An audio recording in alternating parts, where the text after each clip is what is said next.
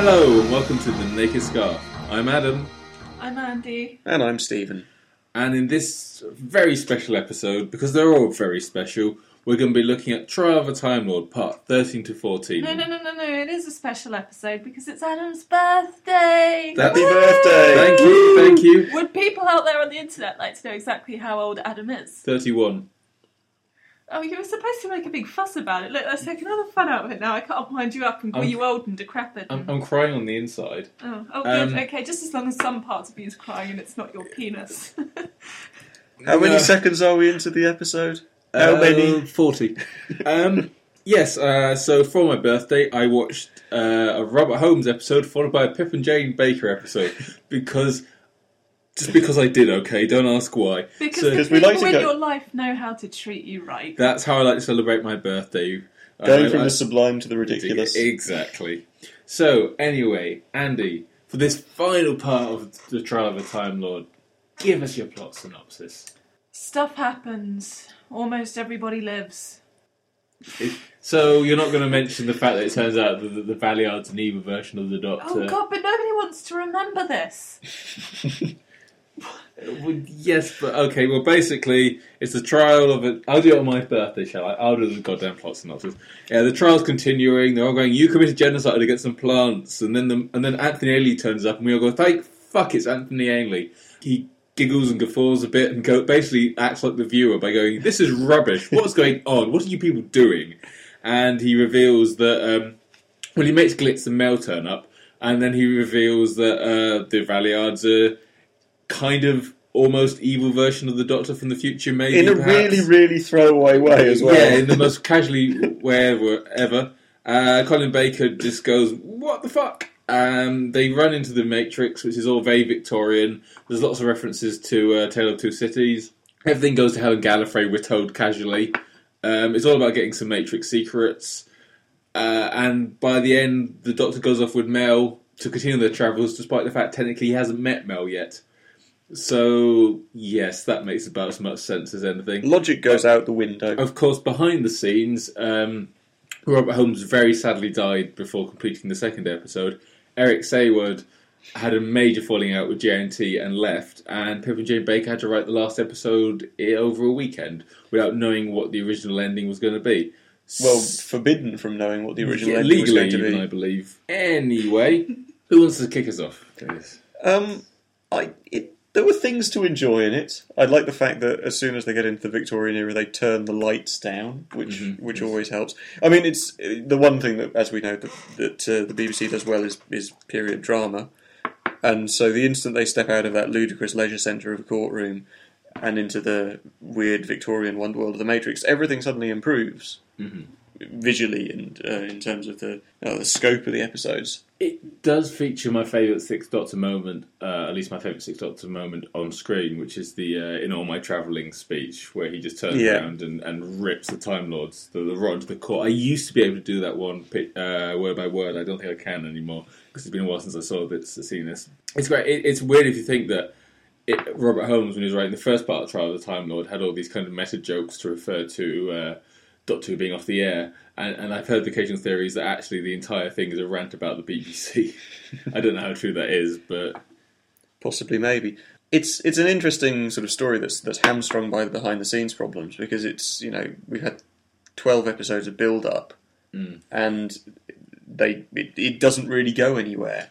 No, I mean, imagine now if they kind of did with the Dream Lord, but if they basically had someone go, I'm an evil future version of the Doctor, that would be a big deal. Big thing. But Colin Baker doesn't seem that fussed, and it's not his fault, it's because the script gives him nothing to work with for it. He's just like, oh, okay. But even that's fudged a bit, because he's not a full-on future version of the Doctor, because I think he was going to be, and JNT went, haha, no. He's like 12, he's like between the 12th and 13th incarnation. So, yes, it's maybe kind of it happens fudged. to all Time Lords. Maybe it's like puberty or something. My puberty was never like that. Andy, do you have anything to add? What did I really like about it? Oh yeah, the fact that it ended. Oh no, come on, Mr. Popplewick was good. Jeffrey Hughes, who sadly passed away a few days ago, actually. Yeah, but the thing is that when Colin Baker gets so desperate that he moves from acting to pronouncing And you can only hear so many versions of Colin Baker going Popplewick before you really, really start to just hate the whole thing. Mm. But it's interesting that this is also the first episode, as far as I can remember, to fully throw back to the Deadly Assassin and have the full sort of weirdness. Invasion of Time? Oh, yeah, that's true, yeah. But I think, Invasion of Time was a bit of a half-assed attempt because they had no money. It was just running around some corridors in the BBC.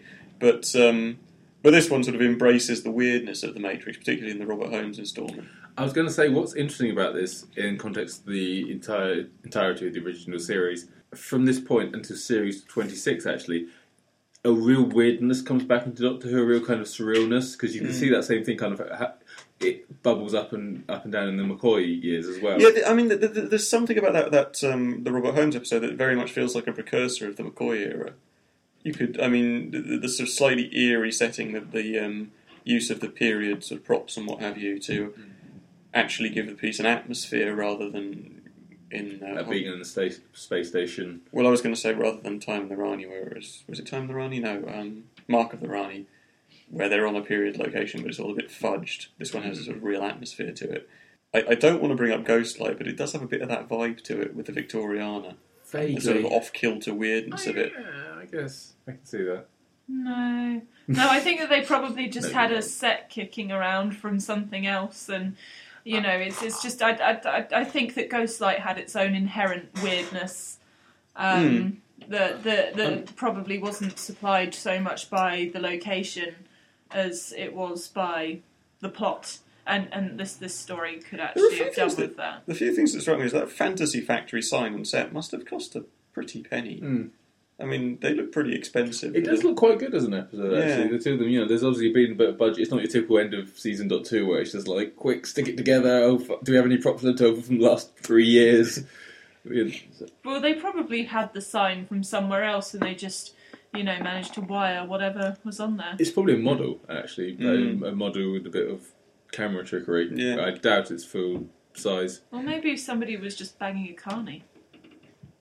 That's possible. It's entirely possible. I like to exist in the realms of possibility. I presume that the Fantasy Factory is also the nightclub where the Master's appearing from within the Matrix with his disco fabulous background. It's good to see Ainley, isn't it? I mean, he really just cheers things up. The way he just seems to be mocking the entire proceedings. If I start saying, oh yeah, the Master went to the Fantasy Factory, it starts to sound like some really terrible sub 50 Shades of Grey kind of typical reference. Sorry, I'm tired. Well, if it's Anthony Ainley, it's 50 Shades of Velvet Penguin at this point. Certainly not Colin Baker with that coat. 50 Shades of What the Fuck would be a bit actually, 50 Shades of What the Fuck is what I'm calling this episode, I think. The Master went into the Fantasy Factory. It's telling that, the thing that really lifts this whole farrago up is the fact that Anthony Ainley turns up in full-on panto villain mode, and it's refreshing. This is possibly the most panto it is, actually, because after this it's survival. He's even got a chest full of jewels, like he's in Aladdin. Because after this it's survival, and you kind of... Tones it down, very much tones it down. I mean, the thing is, but having the Master show up in a story where we see the evil version of the Doctor automatically renders the evil version of the Doctor pointless, or the Master pointless. The Master is an evil version of the Doctor, so if you have both of them turning up, even if one is technically the future version of the Doctor, which he's not technically at the same time, it just feels like you're overlaying the point a little bit too much. I think they were slightly overthinking it in the same way that they did with the Five Doctors, where they originally wanted the Master to be the villain in the Five Doctors. Mm-hmm. And then they thought, well, that's just too obvious. We can't have that. Let's have someone else. And they've kind of done that again here. I quite like the Master. I know we're skipping back. I quite like the Master in the Five Doctors. The way he says at the end, he's really like, "I was going to help. I was going to be really nice, and you were all just mean to me." I quite like that. I don't know why. It doesn't make him look very good, but it always makes me. I suppose, technically speaking, this is revenge, isn't it? But the very strange thing about this episode or this story is that all of the most interesting things happen in throwaway details. Mm-hmm. Like the revelation of the Valeyard's identity is just so casually thrown away, and they sort of they catch up. There's this screeching halt as they go, "Hang on a minute, did you say this?" And then in the second episode, the Master just casually says there's a revolution on Gallifrey. I want to watch that story. They didn't have the budget that much. I know. But then again, the revolution on Gallifrey might be quite easy, as if you watch the guards who are guarding the courtroom, when the Master goes, or whoever it is goes, you better flee. All the other time will say, the guards fucking leg it out the door as quickly as possible. Yeah, no, it's very spacey and stuff. I'm sorry, I'm not entirely sure what just happened to my brain. It's almost like, you make someone watch the last 2 episodes of Trial of a Time Lord and their brain automatically tries to eject itself from your head. Who am I? What am I doing here? Oh, who knows? Maybe you're in a fantasy world. I don't know. I'd like that, because I could do whatever the hell I wanted to do in fantasy. Let's go to the fantasy factory and you can meet your master. It's a megabyte modem. A megabyte modem, thus proving, yes, the phrase megabyte modem, thus proving I do not believe Pip and Jane Baker knew anything about computers, which is ironic as they made Mel a computer expert. The maid Mel is actually just lying about that. Doesn't know a thing about computers anyway. Maybe she just looks at anything and goes, oh yeah, it's a modem. Definitely a modem. But it was the 80s, you could get away with that sort of thing. I know what I want to talk about. I want to talk about Perry and Brian Blessed. Oh. Yes, the revelation. And their Hallmark card moment at the end. That's the beautiful. lovely pink glowing border as I Perry turns want that to look at him and think, you know what? Yeah. Yes, that moment that we completely missed in parts 5 to 8, where Perry turns to look at Brian Blessed and thinks, this is the man I want to spend the rest of my life with. To be fair, though, she had major brain surgery at that point. Maybe that's it. Maybe that's the dark story no one's ever told, how he actually rescued... Because we obviously don't really know what happened there. Maybe he rescued her and she was just a drooling lobotomized on me. And Brian Blessed was like, I should marry you! And she was like, I love the revelation also that she's a warrior queen. It's brilliant. I think that's kind of by default. I can't really imagine Perry doing a lot of warrioring. By the way, I should apologise, ladies and gentlemen. You might be able to hear this chair I'm on squeak constantly for the podcast. I'm very sorry about that. But yeah, it's... Maybe they're not ladies or gentlemen. Others. Droids. Other kin, furries, whatever you may be. Exactly. Social justice, Adam. Social justice. Well, yes, Perry. And the doctor's reaction is, oh great, she's married Brian Blessed, instead of being like, oh god, I have to rescue her at once. Or at least make sure she's got decent earplugs. But he is remarkably lax in attending to his previous... He basically just forgets people as soon as they leave his company. Yeah, this is true. But of all the ones he's forgotten, Perry particularly is. I'll leave her with that strange man she met under stress and duration for a couple of hours outside. It'll work out. I mean, I know there's actually been some of the spin-off fiction that's dealt with that and her basically going, "You left me there, you bastard." You know what? Actually, I've just decided right now that I'm going to write a new Doctor Who book, which is basically going to be female companions abandoned by the Doctor forming a support group. And that is just going to be the premise of the presumably book. Dodo will be leading it. Well, actually, isn't that the plot of virtually every other missing adventure and new adventure where a fit former companion turns up and turns out they've had a horrible life since... Well, and the entirety of the Sarah Jane adventures, really. I mean, there is the closing of that episode with Joe Grant where they basically rattle off the list of what they did. They've all got happy endings, which is more than... It would be great if they just slipped Perry into that list as well. Yes. Perry, she's running a centre for abused women, funnily enough. Yeah. But in one of the spin-off novels or comics or something, didn't she end up being his manager and he was a professional wrestler? I believe that was in the adaptation, the Target novelisation of Mind Warp. Yeah. It's been a few, actually. Bad Therapy by Matt Jones from the Adventure Range also has basically literally turn up and go to the Doctor, why did you leave me? But that doesn't really work because that's the sort of hardened, embittered Perry. It doesn't quite jam. I believe there's a Big Finish play that deals with it. Yeah. It's just come out as well, which is supposed to be quite good. Hardened, maybe not. Embittered, definitely. Just putting it out there. But anyway, we're talking about the wrong things here. We're supposed to be talking about the catharsis of spurious morality. I love the way you can say that. I've had a couple of drinks now, being my birthday, and I can't say that for shit right now. I find it gets easier. It gets easier to say the more you drink, which is probably how it got included in the script in the first place.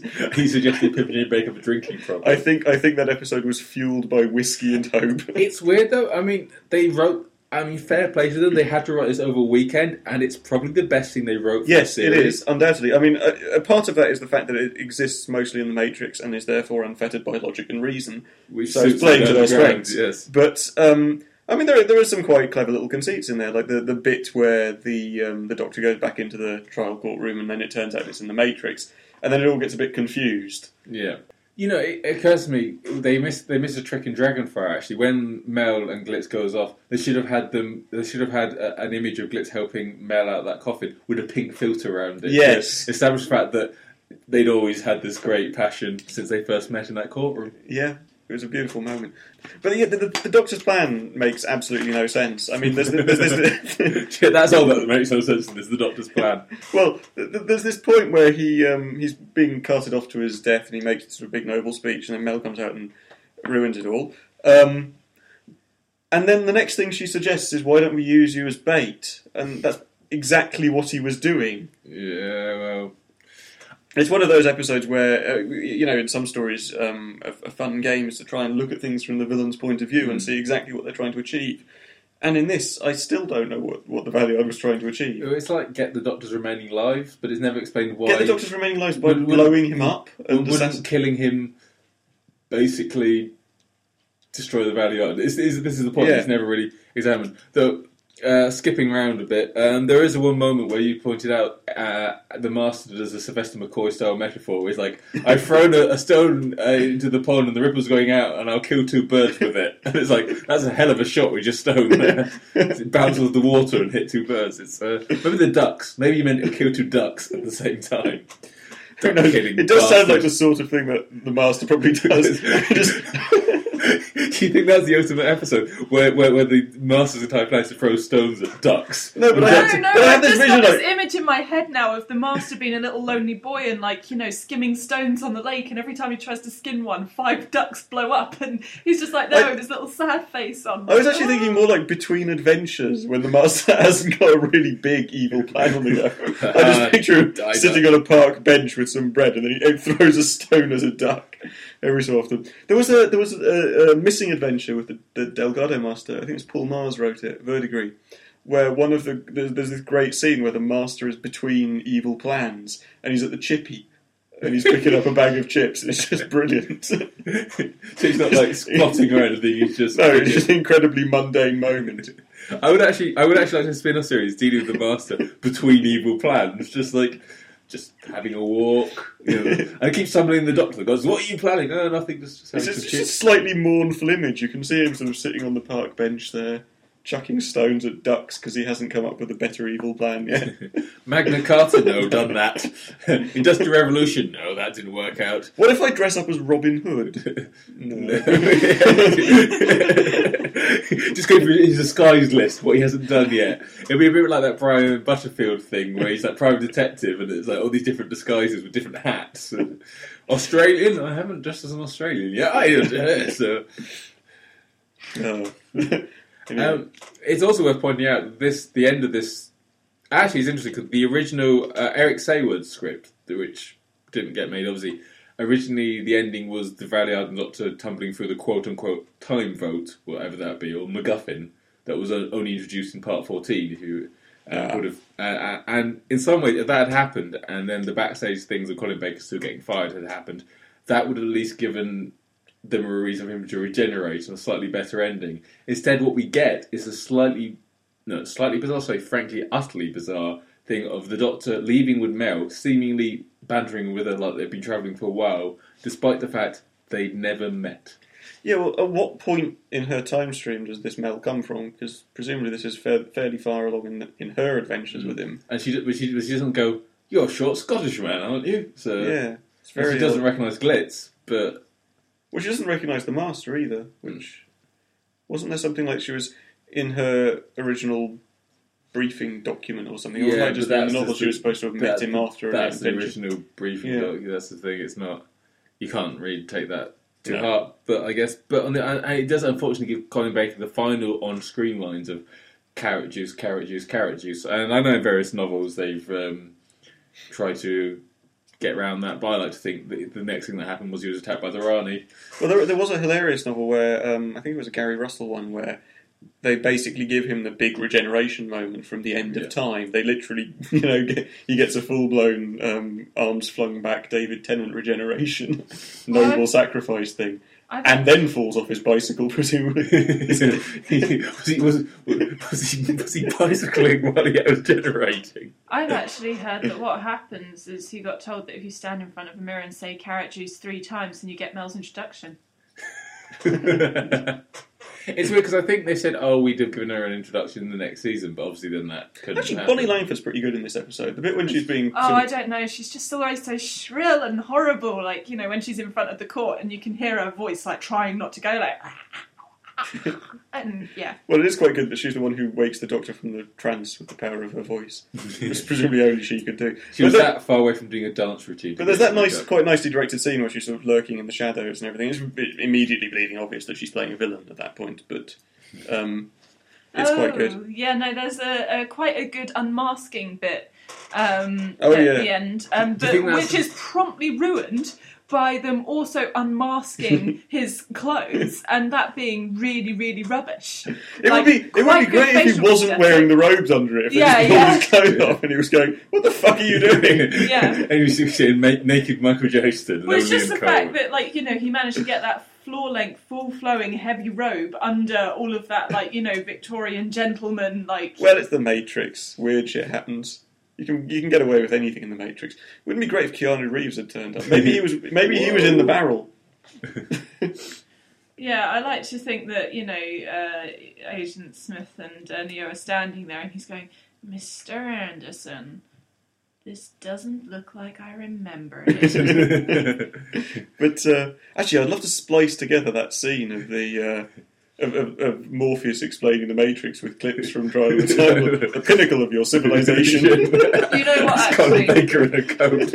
It would have to go on my time travel bucket list. That if I could go back to when Trial was originally broadcast, I would just replace it with segments of the Matrix, just to see how much you would blow people's I don't think minds. anyone would notice at this point. People are just like, "What? I don't know what." Yeah, you just recolour Keanu Reeves' coat. So what about the Valeyard's amazing 80s music video, Jiggery Pokery, where he's just vanishing and reappearing for no reason other than to fuck with people? Always on a fucking beach. Or a plane, or, some wide open space where no kid's going to come along and ruin their shot. Then at one point, Glitz and the Doctor run away from what looks suspicious like sea mist. They're like, "No, it's deadly gas." And I think that's sea mist. But the logic makes no sense. I'm actually sort of stammering here with fury, because the logic of that story makes no sense, because at various times people are flinging around exploding pens and they're running away, but they already know that everything in that reality is an illusion, so they can't be killed by it. Wait, let me recount this. You are enraged at a logic deviation in a Doctor Who episode, and you're also a Doctor Who fan. Well, yes, but how does this work? Are you one of those self-hating fans? Yeah. Yeah.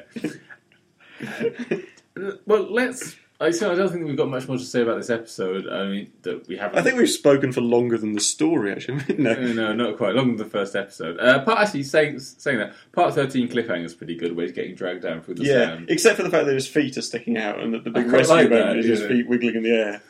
I suppose that's sort of Doctor Who undercutting the terribly serious moment, which is quite good. But let's talk about the Sixth Doctor era in general, because this is the end of it. It's short. It's not sweet. It's not particularly sweet. There are some good stories there. And it's frustrating because there's potential there with Colin Baker. I mean, he could have been a great Doctor. Well, he is a great Doctor in the Big Finish stories, but he's introduced as this shouty maniac.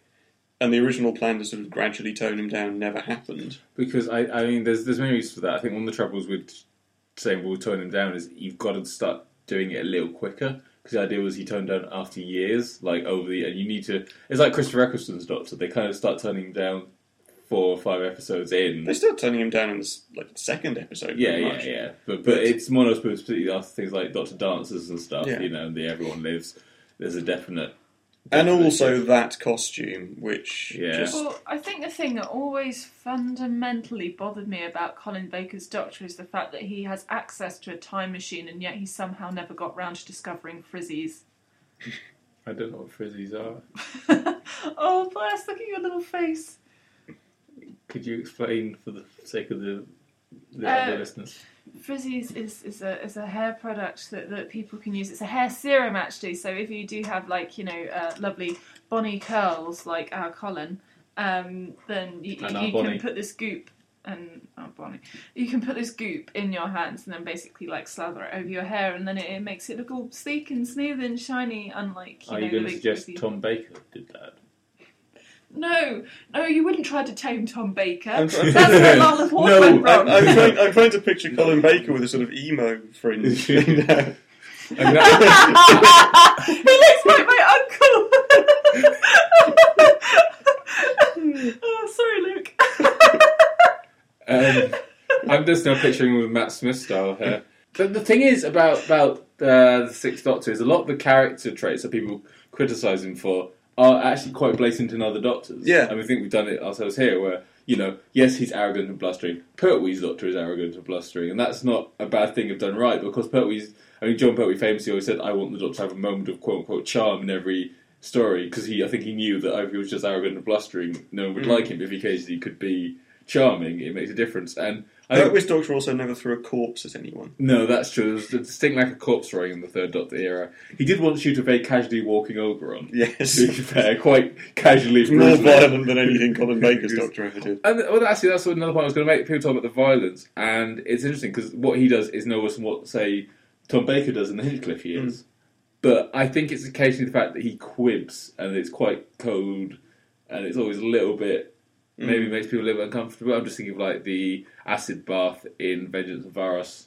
Well, that's the one that everyone leads to. Yeah. It's a shame because I haven't actually seen Vengeance of Varos for about 15 years, but special edition's coming out soon, and I'm quite looking forward to seeing it, as I remember it actually being quite good, or one of the better stories of that era, though possibly with its own flaws.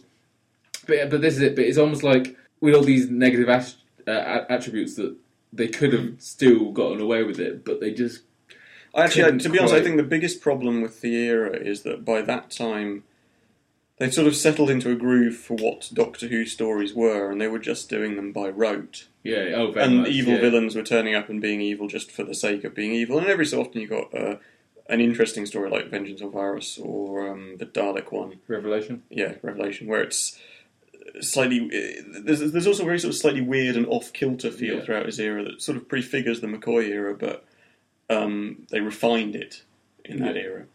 I think, I've slagged him off in this podcast before, and I will continue to do so, but I think Eric Saywood was rapidly losing interest in the program. He wanted to write Blake 7, or something like Blake 7, and he either didn't understand the character of the Doctor, or just didn't care. I don't think it's a case of lack of understanding. I think it's an active dislike of the character, I think. He's always been vocal about... For a character who... For a person who always...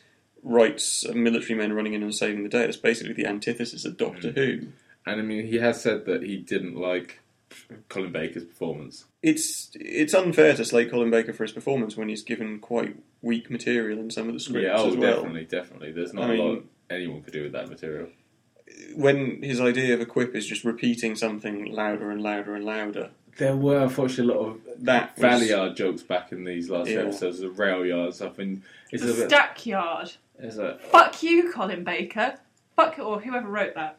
Colin Baker didn't write that. He was a victim. He blaming the victim. You're victim blaming, Andy. Victim blaming. Oh God, you always become the thing you hate the most. It was always going to be Doctor Who that got me there, wasn't it? Watch me rock. That's like blaming David Tennant for Fear Her. Well, which didn't happen, thus it's not canon. How we should be doing that. It's the Olympics. No. We will one day. Too much Olympics. There's the good Olympics. And also, it's always going to annoy me that they've got all the logos and things wrong in that episode. Obviously, they didn't know what they were going to look like. But I'm hoping that in the special edition, like 20 years down the line, they comp in the actual torch. I'm hoping in the special edition they either digitally replace the child actor or just cut it out of the box set altogether. Ooh, harsh. Anyway, let us not speak of Fear. No, you really shouldn't. Episode that we shall not name. I was just about to suggest that you replace the child actor with a Jack-in-the-Box or something, then for some reason... I'm not going to even finish that sentence. Finish the sentence. Finish the sentence, or take away the Viking hat you seem to be wearing. Don't take away my Viking hat. You can't just tail off in the middle of a sentence on a podcast. That's like That's like one of those ambiguous Facebook statements. I do all the time, but Feeling low. I do all the time, but I edit it so I can just edit home. I think that's everything, isn't it? I think that is. I think we've covered. I think we've reached the end of the marathon. We have. We don't get a medal for it. Any thoughts on? Any last thoughts on Trial of a Time Lord as a whole? Failure, success, interesting failure, terrible success. Thank fuck that I never have to watch that again. If you're a Doctor Who fan, you have to. No. It's the rules. No. Sorry, make my own rules, especially in relation to Doctor Who. Booyah. But I think it's unfair to judge the last 2 episodes harshly because they were stylistically they're very interesting. There's a lot of lovely shots in there. There's a lot of lovely set design, direction, what have you. If the writing kind of goes off the rails a bit, it's largely because they were legally forbidden from reading the existing final episode scripts that were supposed to wrap up the plot in a neat little bow, and they were given the job of trying to sort of pay off all of these hints that had been laid in earlier episodes, where the writers of which had essentially been passing the buck on to whichever mug had to write the last 2 episodes. Steve, can I take this opportunity to say that I really dislike having you on this podcast because you come along with all it's all falling apart. You come along with all your intelligence and all your reasoning and all your very considered and wonderful things to say. And I know for a fact that I've said the word penis twice in this podcast. And the thing is, before you came 3 along... times now, isn't it, technically? To be fair, I have also said the word before penis you came twice. along, the only person I had here to make me look stupid was Adam, and let's face it... But now... Let's face what? Let's face what? But now we have you. Let's face what? Are you going to soak me on my birthday? No, I'm going to touch your knee in a reassuring fashion. Here, have... So, anyway, contact... No, actually, let me say what I think. Damn you, Adams. It's always the most entertaining episodes. I think the whole season as a whole is a failure. Do we think it's the worst season in Doctor Who history? He says his voice going off 5 octaves. You're doing a Bane impression there. Watch Trial of a Time Lord, then I will allow you to die. I think that they probably did, they took a risk on an idea and it didn't work out. And quite frankly, if you're going to take the risk in the first place, you have to accept that it might not work out, and I don't think it did. There we go. I think that there's something very brave and or stupid about looking at the programme and saying the programme itself is on trial. Critics are lining up to throw big bats at it and what have you. Let's do an episode in which let's do an entire season in which we put the show on trial. Mm-hmm. Is quite a brave thing to do, and I don't think it entirely paid off. But there were some moments in there that were good. But you don't watch an entire series of Doctor Who for moments, and this is the problem. I feel like a good come overall Pertwee here. Sometimes small, beautiful... No, that was Davison. No, yes. Earthshock. Sometimes small, beautiful things are what life is all about. Is that what he used to say to his wife? Yeah, but when you say that kind of thing, I think of I've got the music from Doomsday on my iPod, and whenever it comes on, I sort of have a bit of a secret cry. It can be quite embarrassing sometimes, especially if you're in the middle of Asda and all of a sudden lone solitary tear is and it is those kind of little moments. Obviously very good series, but that was a moment. Whereas there was no particular one moment that I would look back on, and the whole of that I can series fix that and for think you. to myself, Pink filter. Play that music over Brian Blessed and Berry. Oh gosh, no, that wasn't the solution I was looking for. You can't sully the end of Doomsday for me, just for your cheap Colin Baker thrills. all my Colin Baker thrills are cheap. Anyway, yes, right. Well, he's cheap and you're dirty, so together. Yes, I was going to say. I think ultimately, as a season, it is a failure. I think it's a failure with some really interesting ideas in it. I don't know if it's the worst season of Doctor Who. I don't know what the worst season of Doctor Who is. I don't know if there is one. I mean, not that I subscribe to the idea that a bad Doctor Who is better than most other good science fiction, because I've always thought that was a frankly slightly ridiculous view to have. It was interesting. I'm glad we looked at it. I'm glad we've done it. I'm glad we're going to be doing Android Zatara next week. Admittedly, quite sadly, in tribute to Mary Tam, who very recently passed away. But let's not Perhaps drag soon this we'll out. be able to do a Doctor Who podcast that isn't tinged by sadness. That'd be nice, wouldn't it? That'd be nice. Any podcast that Adam's involved in is always tinged with sadness. I'm a little bit wary of watching any of my favourite stories now in case anyone from them dies. Yeah, it's getting a bit that way. He's just start. Oh, yes. Anyway, contact details. Facebook. If you look up Naked Scarf, the Naked Scarf group should appear. On Twitter. Tumblr. nakedscarf.tumblr.com. Yeah, no, I meant it's my bit, as in, like, you sit there failing to remember things, and then I sort of remind you. Okay, Twitter, @nakedscarf. Gmail, nakedscarf@gmail.com. And I believe that's it, isn't it? Unless we've started a Pinterest page as well. No, I no. I might start a MySpace page, though. That's all the kids are into, right? And on that relevant hip note, good night, folks. Or good morning, or good evening, or good afternoon, wherever you're at. Have a pleasant commute. Goodbye.